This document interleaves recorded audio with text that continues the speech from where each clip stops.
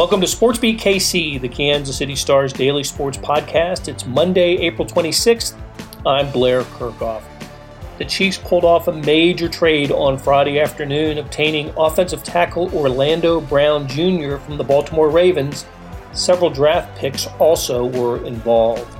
We're here to talk about it today with Chiefs beat writers Herbie Teope and Sam McDowell. I think from a Kansas City standpoint, this was a straight-up winner for the Chiefs.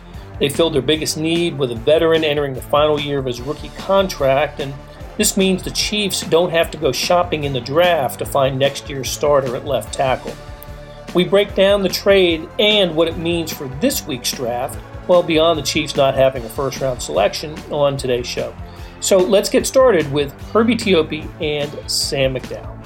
So it's Friday, and we're promised Brett Veach at originally, 9 a.m.? Is that right? And then they kick it down the road to 11 a.m. and then 11:30, and finally at about 12:15 we get Brett Veach, as we do every year about this time, talking about the draft and what's happened in the off season, because it's the first time we will have talked to Brett Veach since the Super Bowl. And I think now we know the reason for the delay in Veach's appearance to the media. So it was about 90 minutes after Veach stopped talking that the news trickled out that the Chiefs had made the trade for Orlando Brown Jr. I always put the junior in because his dad was Orlando Brown, played in the NFL. But Herbie, I don't know if surprised because, Veach talked for 30 minutes and had to talk about the position generically. But there was always the possibility the Chiefs were going to do something before the draft at that position, wasn't there? Yeah, I thought you're absolutely correct. There was a possibility. I didn't think it was going to be at this magnitude. I was thinking, okay, you're just going to sign a veteran free agent to a one-year deal like an Alejandro Villanueva or a Russell Okung. But to pull the trigger for Orlando Brown, a two-time Pro Bowler, he doesn't turn 25. Well, he turns 25 on May the 2nd, the day after the end of the draft. So you're getting a young guy in the final year of his contract, and you've got options there. You can franchise tag him. You can, hope to work out some kind of contract extension, but the Chiefs have time to do this deal. I thought it was a phenomenal move. Now all of a sudden, and, rest in peace, my mock drafts and everyone's mock draft. There's a reason why we call this speculation season. But, it's fascinating to me because they knew the offensive line was an issue after the Super Bowl, and they set about addressing it. They were in the sweepstakes for Trent Williams until the last minute, but to get a two-time Pro Bowler, a player of Orlando Brown's caliber, I think it really addresses a lot of needs. And now you have the flexibility to go best player available in the draft. You no longer have to say tackle is a must-have. You've got flexibility now, and that's what the draft is all about. You got to have flexibility. Okay, well, he's played most of his short NFL career at right tackle, and the Chiefs obviously have the need on the left side. He did play left tackle this year after the injury. So I think most of the games this past season were at left tackle, but that was part of his reason for wanting a trade, wasn't it, Sam? He wanted to play that position, and the Ravens, they had somebody there. Yeah. Ronnie Stanley got hurt last year. So, first of all, I'm going to address the elephant in the room with all of our podcast listeners that I am sick. Sam is playing hurt today. It's the reason for my voice. But, Ronnie Stanley's their left tackle, and he was hurt twice last year. So Orlando Brown Jr. actually played twice as many snaps at left tackle as he did at right tackle last year, filling in for Ronnie Stanley. And he didn't allow a sack when he was at left tackle. Ronnie Stanley's back this year, so he's playing left tackle. And Orlando Brown Jr. actually said, Blair, you mentioned his father, his late father. He said at one point, play left tackle. You're a left tackle. That's what he told NFL.com last month, I think, when he talked about this situation. But two things really struck me about this deal. The first one was that the cost. I thought, Sam Mellinger actually did the work to go through the Jimmy Johnson formula, the draft pick formula. It works out to basically a mid-second round pick if you use that formula I thought he would be more expensive than that because left tackles, as we've seen this offseason, are difficult to come by. The second thing that struck me was the Chiefs' approach to their left tackle this entire offseason. When we heard from Brett Veach on Friday, it was the first time we've heard from him since they struck out in free agency.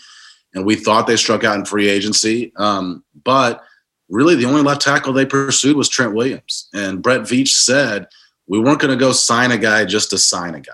It had to be the right guy. And so they turned to Orlando Brown once they hear he's available and he's the right guy. I still wonder where this left tackle position would have gone if he wasn't available via trade.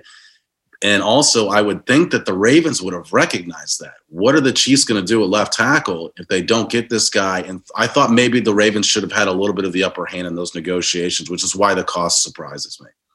And they traded a guy within the same conference, which was, to me, the most mind-boggling thing. You know, you make one of your top competitors even more formidable by helping them address a need. And so that was the other thing that really struck me about that deal too, because if the Ravens want to catch the Chiefs, why would you send one of your top offensive linemen to a team in need of a tackle?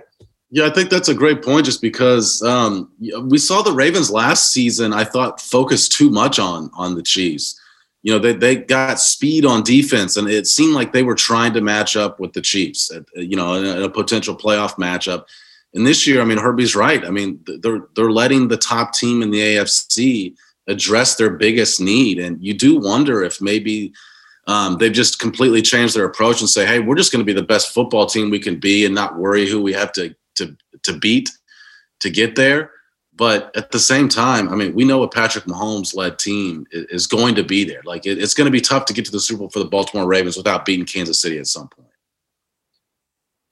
The Ravens are I admire their organization. I think that, and Herbie, you've covered the NFL for a long time, and I've been on it now for several years. I think Baltimore is one of the better run organizations in the NFL. I don't think they do this deal with the Chiefs, as both of you suggested, a team that they have to see as their top rival in the AFC, without believing a couple things. One, that maybe it was going to be really expensive to re-sign Orlando Brown after his rookie deal. And also just before we started recording this, I went on to the Peter King, the weekly notes package that he does, which is phenomenal.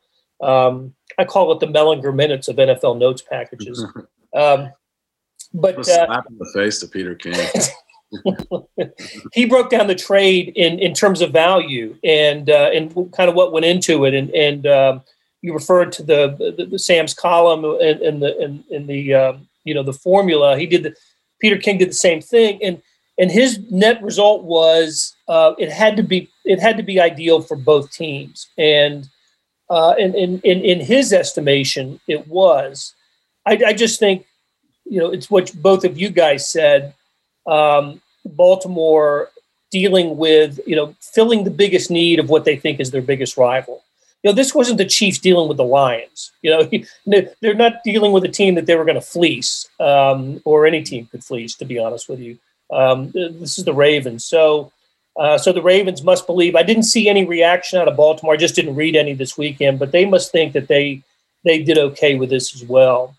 So the bottom line is the Chiefs are now down to 6 draft picks. The trade, by the way, was Orlando Brown. The Chiefs get Orlando Brown, a second-round pick this year, which gives the Chiefs 2 in the second round, and a 6th rounder in 2022. The Ravens get, obviously, the Chiefs' first-round pick, number 31 overall this year. Their third and a 4th-round pick this year, and is it a 5th-round pick? It's a 5th, correct. In 2022. So, you're right. I'm fascinated by that formula, and it came out to where this trade average, the Chiefs ended up getting a left tackle in exchange for what amounts to a pick that would fall between 44 and 45, according to Peter King. And so it seems like a good deal for the Chiefs. But again, I got to think the Ravens felt like they did okay as well. But it does, it does give. I think that with 2 second-round picks, that's a nice little. It's Chiefs aren't going to be they're not going to be active on day one, I don't think, right, Herbie? You never know. But two second-round picks, that's not a bad place to be. Yeah, two picks in the top 100. Even in the third round, you got a few more picks in the top 100. So you're still set up yourself. You're still set up nicely. Third round. What am I talking about? They shipped that, right? Yeah. Yeah. So, okay, 2 picks in the top 100. You can't beat that because even though Brett Veach, and, before I get into this point, kudos to him for having this tremendous poker face with us. He knew stuff was going on in the background, and he patiently answered questions about the offensive line and how he saw everything and never let on that this stuff was going on. I thought that was tremendous. But, he did mention the offensive line depth. He did mention wide receivers, linebackers, et cetera. And so when you have when you have that draft ammunition in the top 100, you still are going to come out with a blue chip player. You're still going to come out with a player, if expected, he could contribute immediately. So they'll be able to find some talent. Yeah, this draft is kind of top heavy, Blair. I mean, there's some prospects that go in the deeper rounds because of the COVID season that elected to go back to school and get more film. And so, but the first 2 rounds are still very strong. And Brett Veach even mentioned that on Friday, that the back end of the second round is strong. And I actually, back to Herbie's point, I think he already knew this deal was in the works. And then he emphasized, so I love the back end of the second round. Well, because now he's got 2 picks at the back end of the second round. But I thought that maybe some more picks would be in play for next year because of what I said.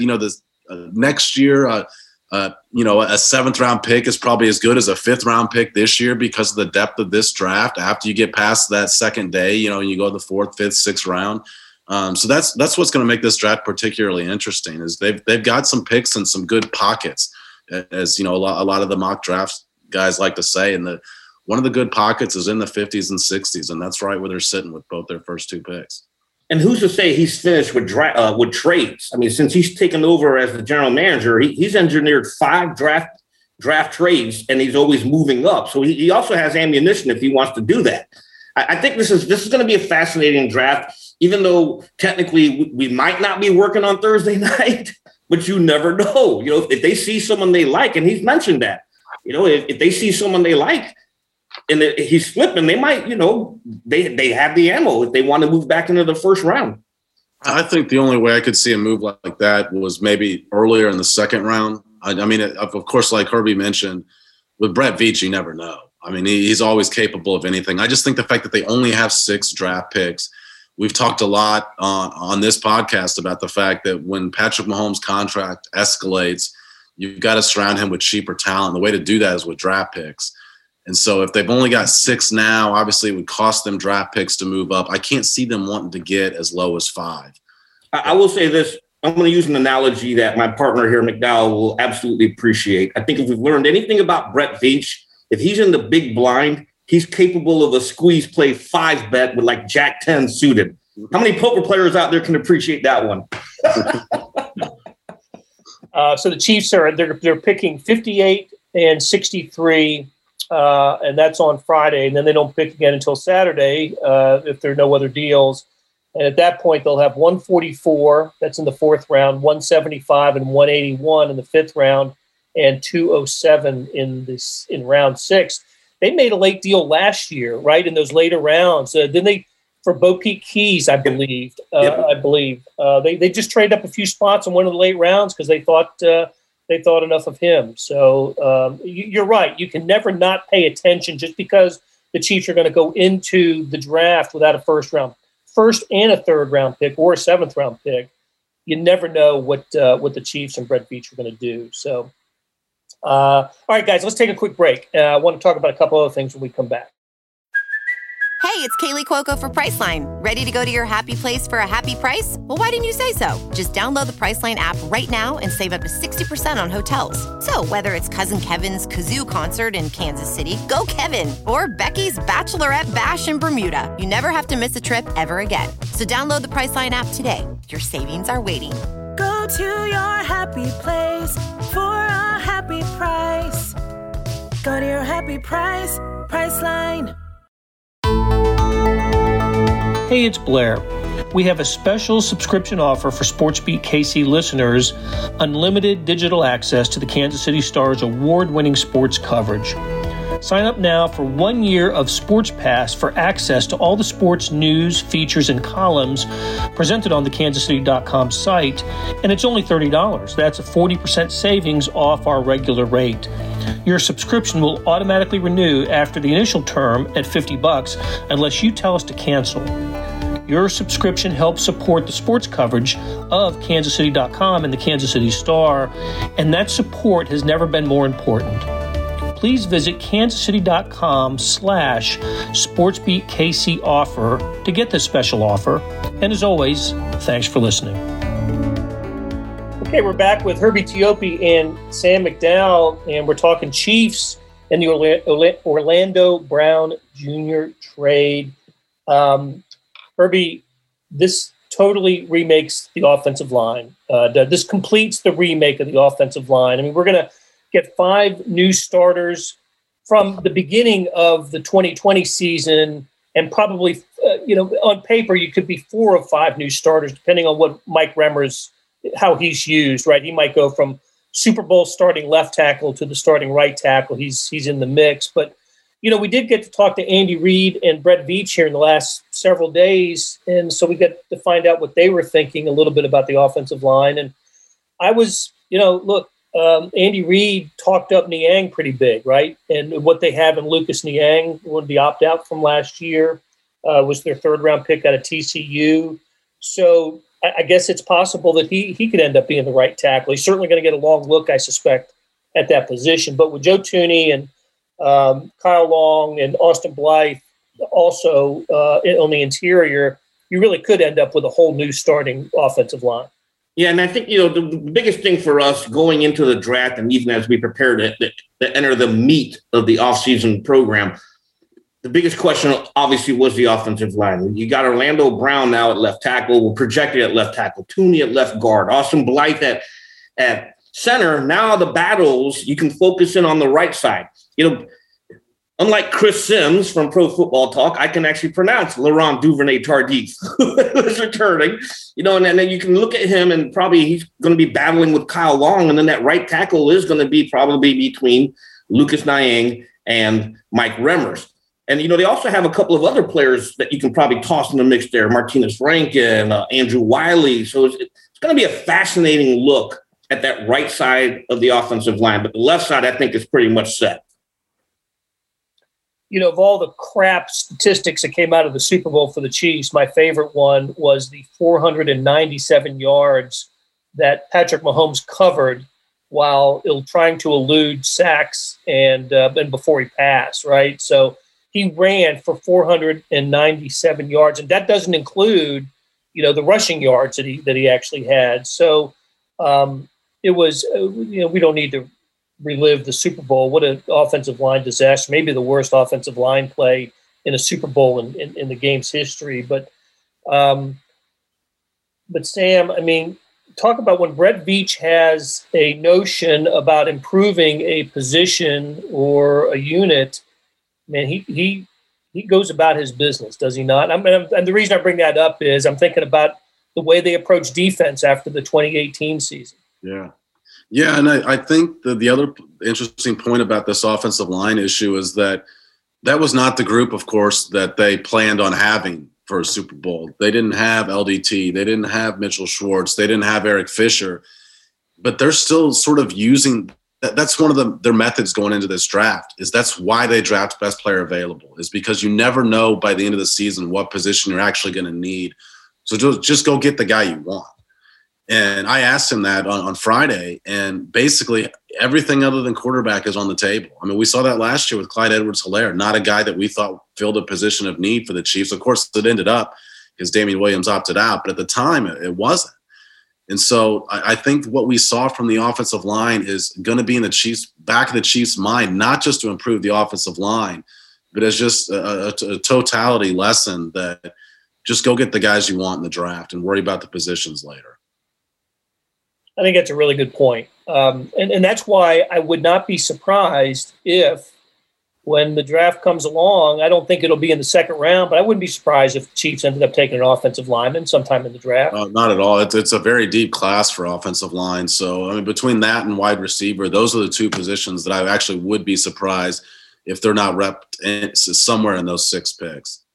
Yeah, linebacker too. Got to toss in the linebacker there. They need a linebacker. That's the most interesting position because it's really thin for the draft. But Herbie's right. I mean, that's the one position that they really talked about before this free agency began that they have not addressed at all. We haven't heard from the people we talked to that they've really been in that market this offseason. So you kind of look to the draft and then you see it's kind of a thin linebacker class. Defensive end and wide receiver, however, especially wide receiver, deep class for wide receivers, and then defensive end is probably a position of need for the Chiefs. Will there be availability for them in the second round, Herbie? Oh, yeah, absolutely. There'll be some guys in the second round. I like Basham from Wake Forest. I think he's a viable option, someone who could slide down. I started to sound like Mel Kiper. My goodness. Some of these projected mocks, they do have Basham available in the second round. I think if you want them, you go get them. The beauty of all this, once again, is the Chiefs have the ammunition. If they don't think the player they want is going to slide to them, go get them. And Veach has certainly shown in his history as a general manager of the Chiefs that he is willing to do that.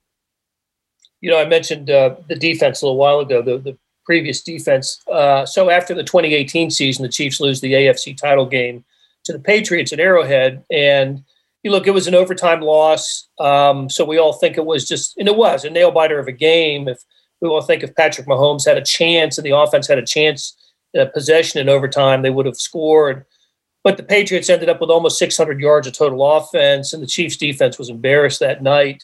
So gone from that team were Justin Houston, Eric Berry, Dee Ford, Alan Bailey, just a lot of the stars on defense. The Chiefs made a concerted effort to change the defense after that game, resulted in a Super Bowl triumph the next year. Again, I see them doing the same thing with the offensive line. They saw the big problem in the big game and they addressed it.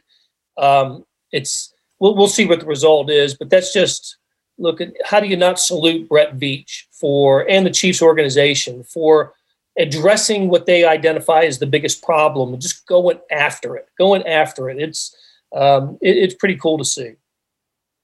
Hey, what about speaking of going back to Orlando Brown for a second, the prospect of the Chiefs franchise tagging him after his year with the Chiefs? He's last year of his rookie contract, going to play under that, and Chiefs, I'm sure, likely would want to sign him up for the long term.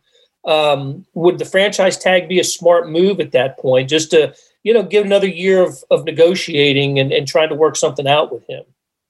I think it would be because if you're going to take care of anyone right now, money-wise, it's got to be Tyrann Mathieu.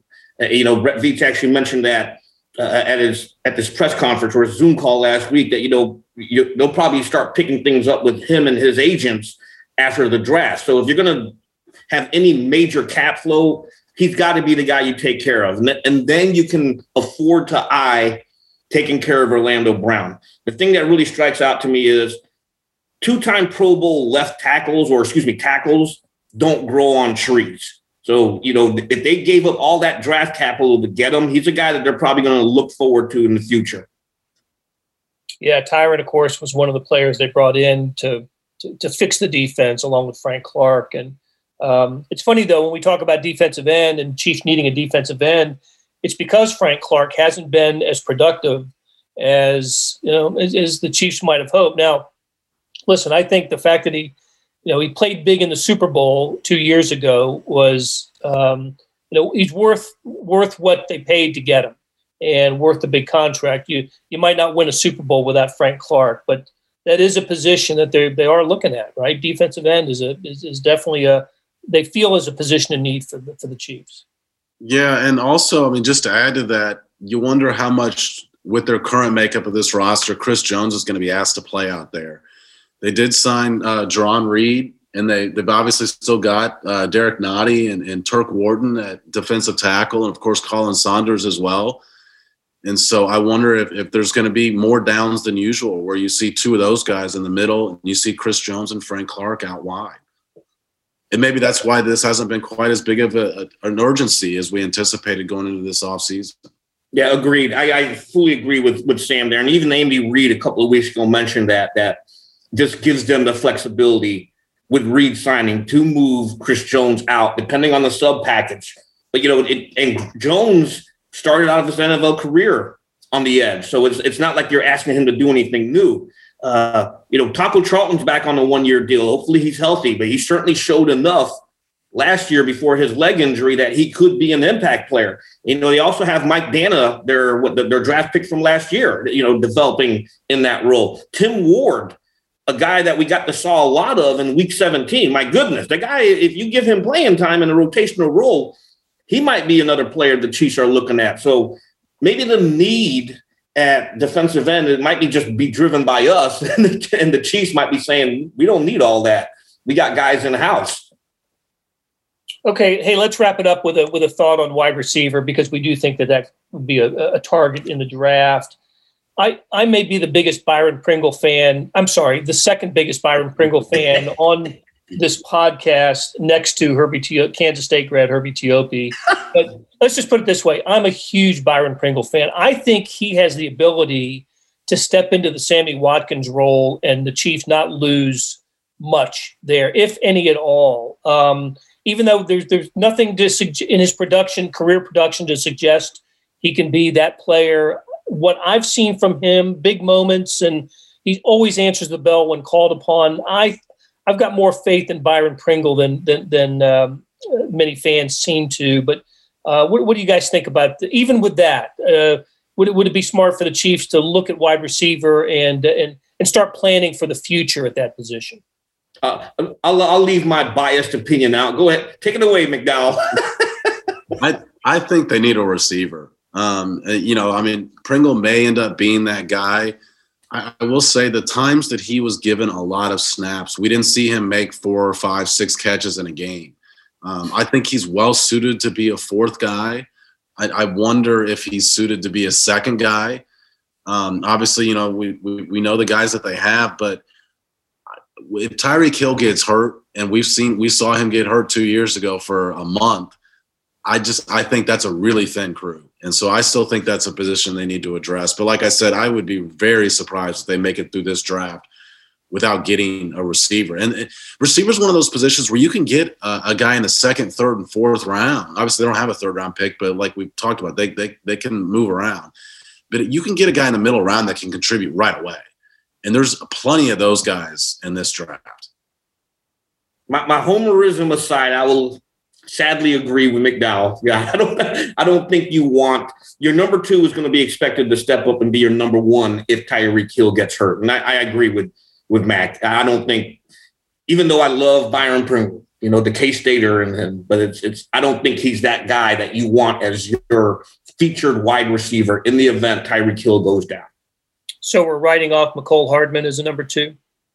I don't think. Yeah, I mean, I wouldn't say I'm like writing off his ability or maybe his capability to improve this year. But as an actual number 2 receiver, he doesn't fit their X position. He doesn't fit what they asked that particular position to do. I mean, he's more of a vertical threat. So yeah, I don't think he fits. The Sammy Watkins role, for example. And this is a big year for Mecole Hardman, and they're in his 3rd year. I mean, if you're going to see any improvement whatsoever out of a wide receiver, it's got to be in the 3rd year. So this is a big year for Hardman. I agree. I mean, I think, when you look at this entire Chiefs roster, one of the most intriguing players on the roster for 2021 is going to be Mecole Hardman. We thought he had a really good rookie year. And you thought, if this guy can improve the short and intermediate routes, that he's going to be a very productive wide receiver. We didn't see much of a difference between 2019 Mecole Hardman and 2020 Mecole Hardman, and there needs to be a jump in 2021. Okay, we'll leave it there. There'll be plenty more Chiefs talk this week. And Herbie Teope, Sam McDowell, thanks, guys. And Sam, get better, okay? Yeah, thanks for having us. That'll do it for today. Thanks to our SportsBeat KC production staff of Derek Donovan, Beth Welsh, Monty Davis, Jeff Rosen, Chris Fickett, and Savannah Smith. Tip of the cap to Herbie Teope and Sam McDowell for stopping by and talking Chiefs. Links to stories about the Orlando Brown Jr. trade can be found in the show notes. and on kansascity.com. Hey, we got another deal for you. You can subscribe to Sports Pass for 99 cents a month. That's right, 99 pennies a month. Sports Pass is the online version of the Star Sports section. You got all the stories that appear in the print editions of the Star, plus many more that appear only on the website. After 3 months, it auto-renews at $5.99 a month unless you cancel. It's always a great time to subscribe. How about the Royals? They're in first place in the American League Central, best record in the American League. Our colleges are always making news, and you know it is never not Chiefs season, especially with the draft coming up this week. So how do you get it? You go to kansascity.com/sportspass2020. That's kansascity.com/sportspass2020. You want more than just sports coverage? Check out the entire Kansas City Star product. Sports news, features, commentary, and analysis, the whole thing. You get all the stories written by my talented colleagues, plus additional national news, sports, and business coverage with the e-edition. The details for all of these deals can be found at account.kansascity.com/subscribe. And if you're having trouble hunting down any of these offers, send me an email, bkirkhoff@kcstar.com. I'll get you to the right place. So whether it's the Sports Pass or the full subscription, you're getting and supporting the best sports and news coverage in Kansas City and helping us produce programs like Sports Beat KC. Thanks for listening, and we'll be back on Tuesday with another episode.